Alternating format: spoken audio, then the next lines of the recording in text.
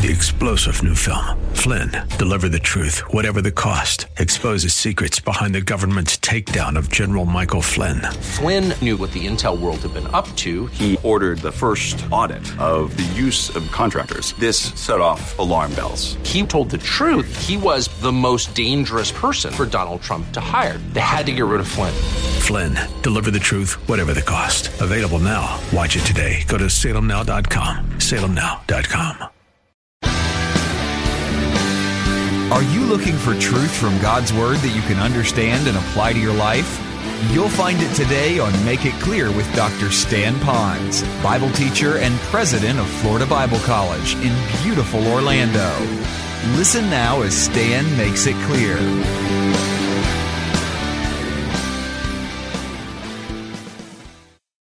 Well, this week has been quite an interesting week in my life. I came across something this week that was handed to me that I really treasure. Now, most of you might not be so excited about what I have, but I'm holding here in front of me, and I want to hold it up for you. This little worn-out piece of paper, this document that I have, this little mini notebook, has on it titled, Specifications for the Construction of a Church Building for International Baptist Church. And it's dated March 1968. Now, you do the math. Where were you in 1968? Maybe even before your parents were even married. I don't know. But I know this, that there was a group of people that had a vision for bringing the gospel to the island here in such a way that it'll be presented with clarity and correctness, with compassion and relationships. And they were looking for a place to meet. And so they started downtown a little bit, one of the little civic centers that they had. Many of you will remember maybe that back then. And then they decided that we really would like to move out here. This would be more of the epicenter of our island here of Nuuanu, up on the Pali. What a beautiful place. But this place already had a house on it, and they really couldn't build a church on it. So the founding pastor, Jim Cook, went then, and he asked them a question and said, if you're ever interested in selling that house, we would sure like to buy it. We're looking for it to establish a church here on this property. And the lady, bless her heart, had her own vision of God, perhaps, and she said, there is no way I would ever sell this land to any church over my dead body. Well, he said, if you're still interested, here's my card and all of that. And they ended, and he was very gracious about that turn down. But it wasn't too long after that, maybe only 6 months, that he received a phone call from the family. The family then said that lady actually did die. And I'm not smiling over that. I always grieve over anyone who died for any reason, and she probably died without Christ. But the family said, we're ready to sell, and if you'd like to buy this property, you can have it. So the pastor and people just like you that had a burden to reach others for Christ and wanted a sense of place, they got a facility like this. Now, interestingly enough, though, this was just a piece of property right here with a house that had to be taken down. And right over here where you've driven your car today, that was nothing more than part of the Nuuanu stream, and there was no parking. And so again, that group of people, very much like you, were very sacrificial in their giving and looked at what they had, and they gave as much as they could to maybe figure out a way to do this. Well, a miracle happened through a lot of prayer and the sacrifice of people. First of all, they found out that they could buy the little strip of land, a little dirt that's on the other side of the stream, but right up against the highway. And it was for sale, oddly enough, because nobody could use it for anything, for only $20,000. So for the entire length of our property, right on the Pali, they bought that piece of property. But still, you couldn't park any cars on there. So they prayed and were trying to figure out what they could do. And they were given information that there were slabs of concrete that were improperly built or poured, and they were just stacked up, owned by the city and county of Honolulu. And so the pastor then called and found out about those and found out that they didn't have any need for them. So the mayor at the time said, you know what we'll do? We're just going to donate those slabs of concrete. And they did, and the pastor said there's no way we could ever pick them up. We don't have the equipment. Mayor said, don't worry about it, we'll deliver them. So they laid down right across the stream slabs of concrete, and then they tied them together with other pieces of cement so that now we have this parking. Well, now we have the land, we have the people, we certainly have the passion of commitment of people that wanted this to happen, but they still had no building, and now they put together these specs. And I see some of you heritage families that are here, you might want to look at this to see what it looked like back in 1968 We still have the original plans of this building in a special room that's kept away from maybe any damage, and we've referred to them from time to time for electrical systems, where our lot lines are, where we needed to do some special plumbing and maybe some sewage, so we were looking at those plans from time to time. Now you're wondering, why am I telling you about all of this with the book of Romans? It's because there were some schematics that maybe to us today, they're nothing more than a dusty document that might be kept in some closet somewhere. But it was because of the vision of what the need was that they put these plans together. And the beauty of it all is that they followed these plans to the letter of the architect's drawings of them. That's why you can come in here. This building is the same building that was built over 40 years ago. And it's safe in here. We feel like we can come in without any fear of it falling down upon us. And it has withstood hurricanes and a lot of other issues that have been here on this island. It's built strong. Well, I'm holding before you, and many of you have these on your lap or maybe even in your little smartphones, the Bible. And in this Bible is a book that's called Romans, which is really not so much a book as it is a letter. It was a letter that was written to the people at Rome and by extension to us today. And so you might just see it as a dusty old book, and you might see it today's message as I go with the background a little bit, not so much of the history of the book, but a little bit more of what this book is today to us and how we need to begin to apply it, getting ready for next week as we go verse by verse. But I want you to know that these are plans by which God has laid down for you and me to be able to know the master architect of our life. And if we trust Him, the ministry of the Spirit, and the plans that He has in the Scriptures here, then we can then have Him help us build us to be all that we should be, and like the character of Jesus Christ. So I'd like to kind of open up the book of Romans, and we're going to go from chapter 1 to chapter 16 and kind of look at it, and I'd like to give you a little introduction to the book. Not so much the history and how much value it had throughout church history, but just the actual book. Some of you could remember maybe as you're flying in here to our island, you're at 34,000 feet, and then they start dropping it down. And as you get over the big island and maybe over Maui, they're down to about 10,000 square feet, and you're looking at the little screen on the seat in front of you, and you're getting a little closer to the ground, and you're looking out the window, and you can see more. And when Carol and I come in, we look over East Oahu trying to find, well, we can't see our house, it's too tiny, but we see the big condo that's near our house, and so we're trying to spot it all. Well, today, we're going to kind of fly over the book of Romans and give you an understanding so that next week you will know what is this book that we're going to study and why is it so vital for us in our walk with the Lord. Now let's talk to some of you that are more serious about your Bible study. You want to know, how do I really get to know the Word accurately? Well, we find that if you ask it questions, that you will find then the answers to those questions, and if you ask them the right questions, you will get the right answers that will help you to really understand the book. So today, what I've done for our message, our sermon, is to ask the book of Romans some important questions so you too could know the background. Let's ask you a question now. How many of you did not know the story about how this church came into existence as far as a campus building until you heard it this morning from me? Would you raise your hand?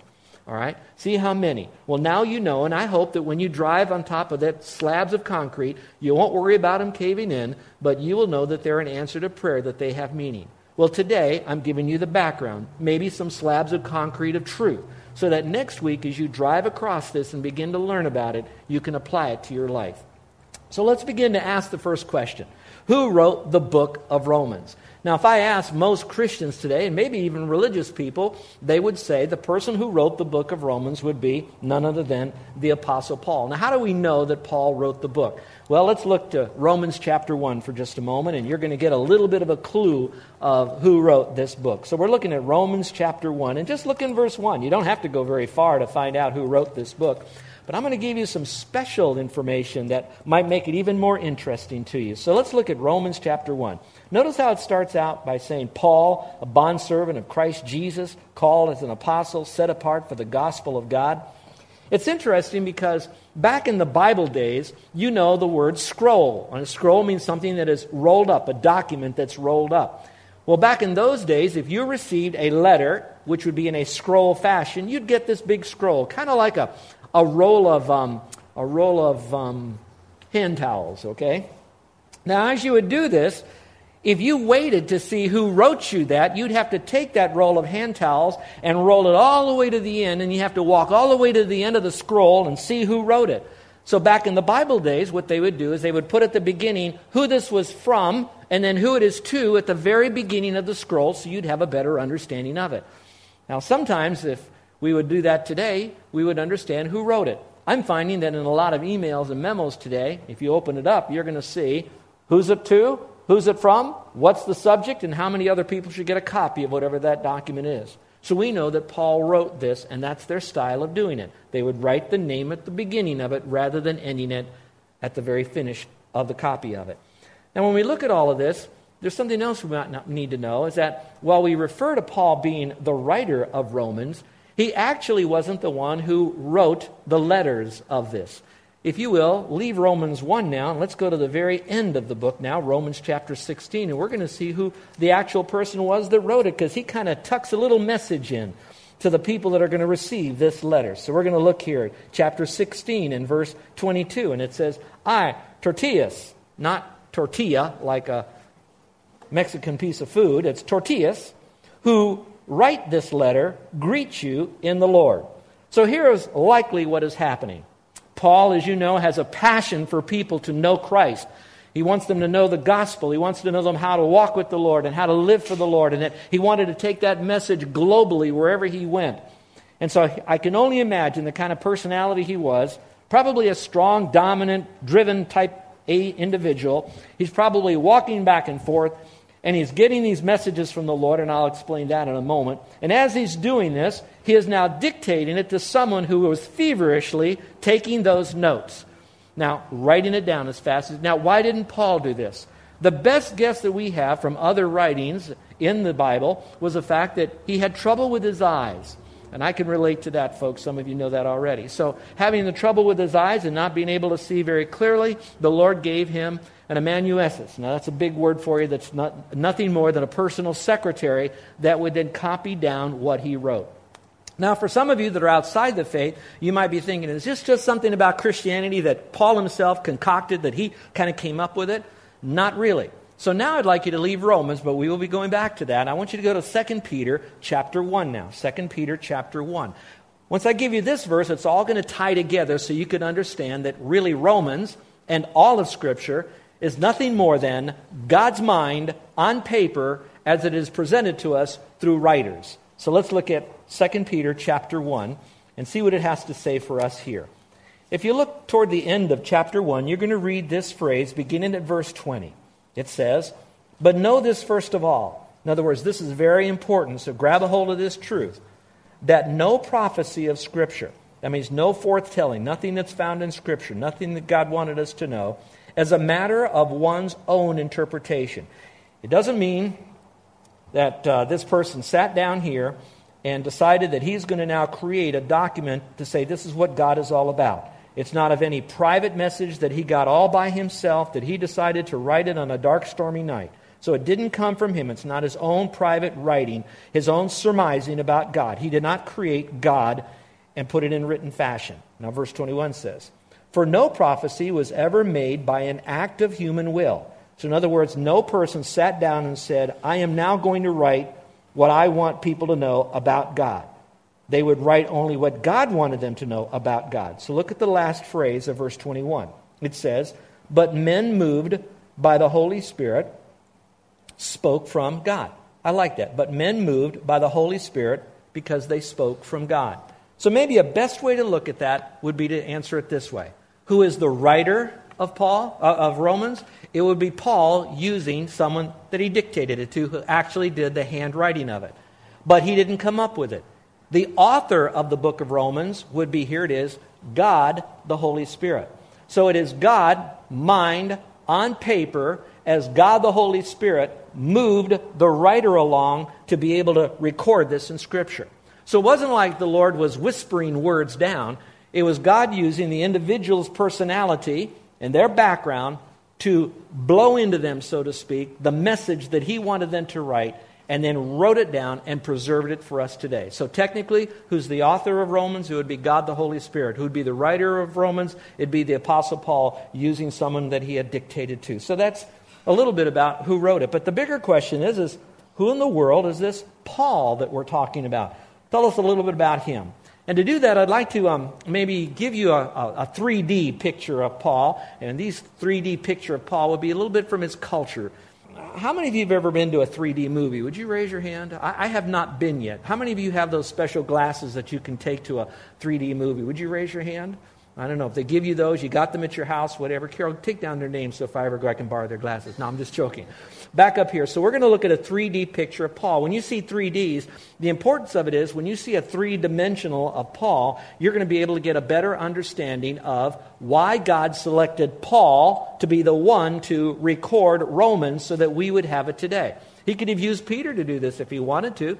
He could have used other people in the New Testament if he wanted to, but there was a specific reason that Paul was the one that was divinely designed by God first and then given the message to be able to write to us today. Now, it's important for us to know that because it gives us a greater understanding of a sovereign God and how he puts things together in time, in place for his people to receive his glory. So let me give you those if you don't mind. First of all, we know about Paul is that he had what we call a religious culture. A religious culture. So there's a religiosity about him. And the best way to explain what he was like in religion before he became a Christian would be if you would look in the book of Philippians now. Galatians, Ephesians, Philippians, Colossians. So we're going to look at Philippians chapter 3. I want you to know a little bit about his religious background because that's going to fit into who he is and why this book is so important for us today. All right? We're going to look now at Philippians chapter 3. Just look at a couple of verses in Philippians chapter 3 and help make a little sense out of this. So let's look about who this Apostle Paul guy was. All right? Follow along, if you will, in verse 4. Paul, now writing to the Philippians, gives his personal autobiography in miniature.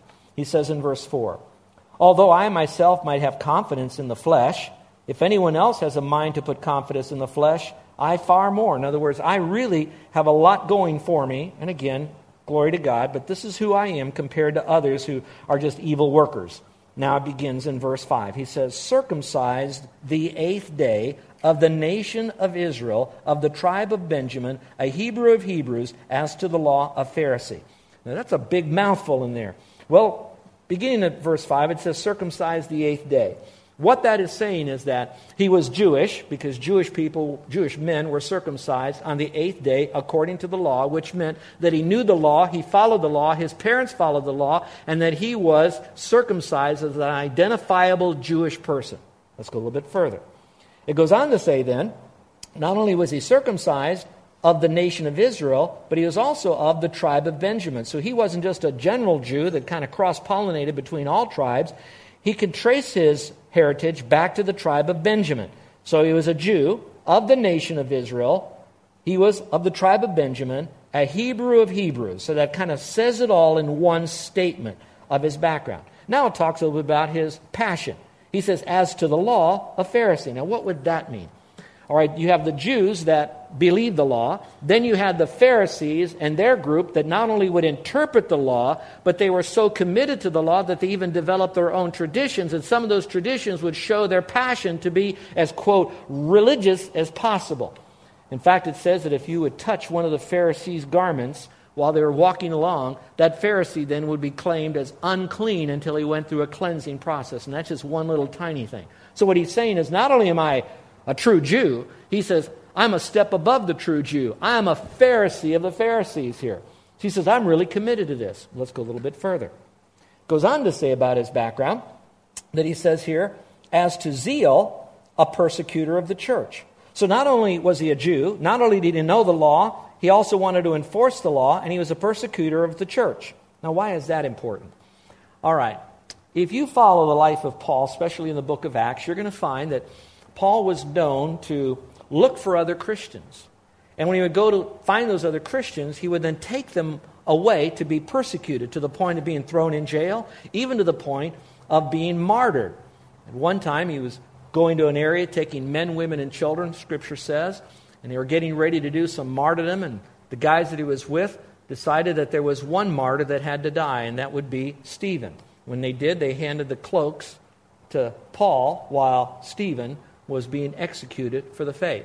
And you might say, that doesn't make a lot of sense, so watch up here very carefully.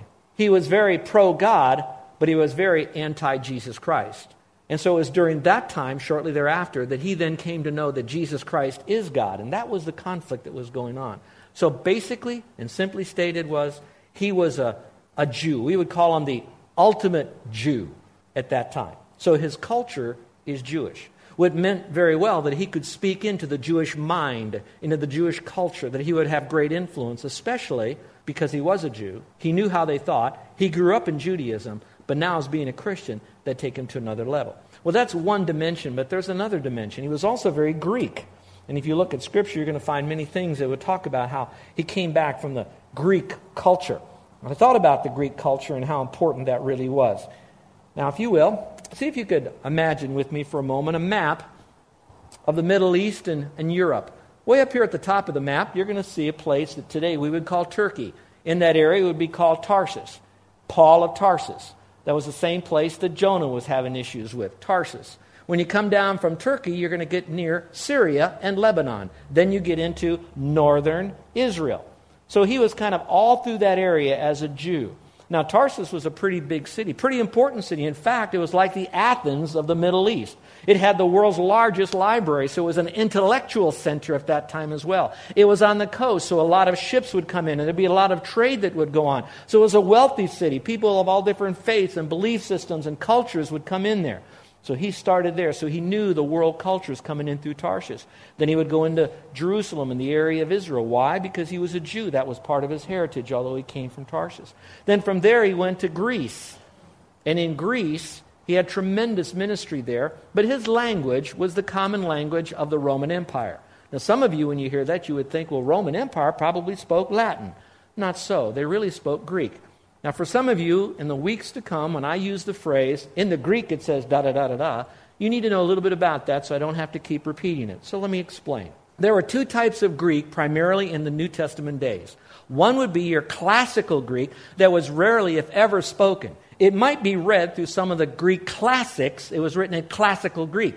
But you didn't speak classical Greek. You spoke a Greek that was known as Koine Greek. Very simple. It would be like street language Greek.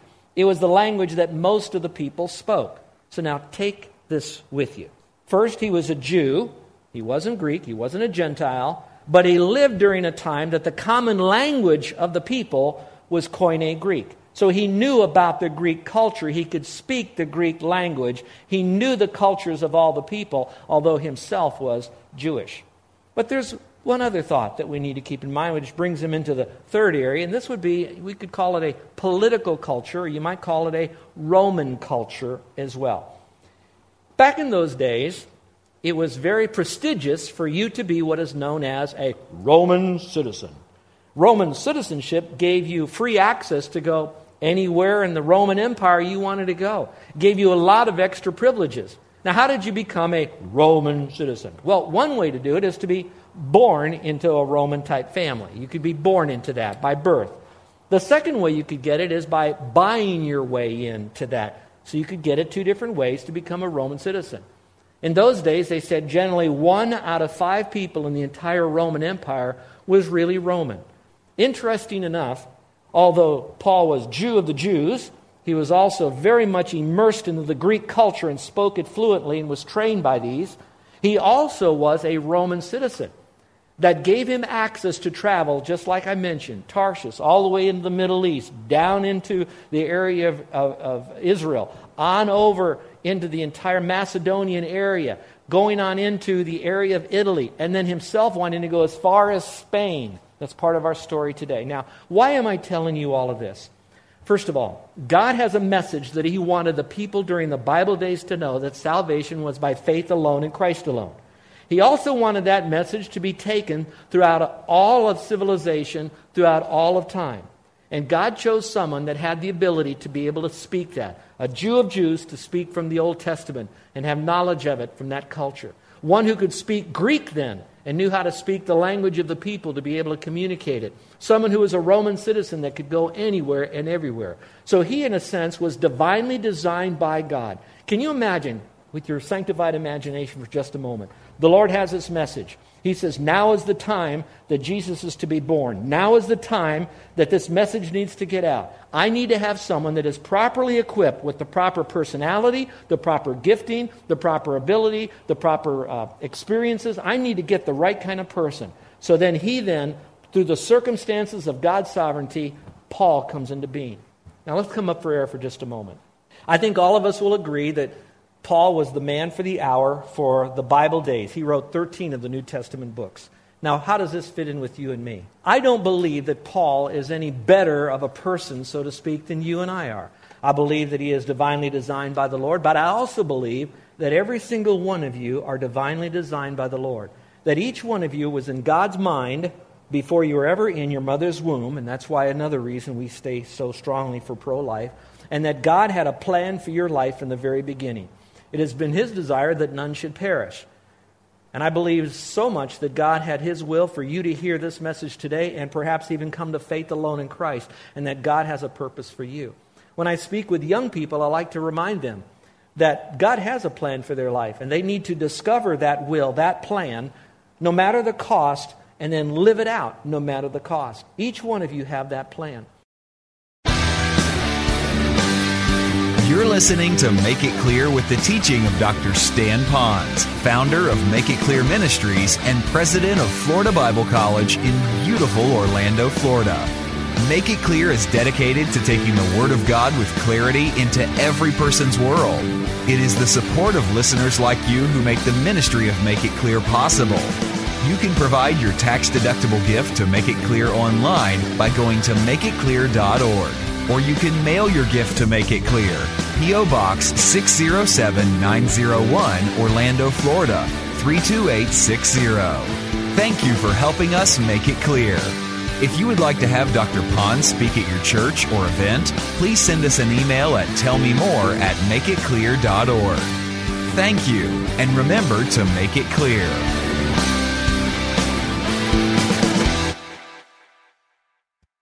Three-star General Michael J. Flynn, head of the Pentagon Intelligence Agency, knew all the government's dirty secrets. He was one of the most respected generals in the military. Flynn knew what the intel world had been up to. He understood its funding. He ordered the first audit of the use of contractors. This set off alarm bells.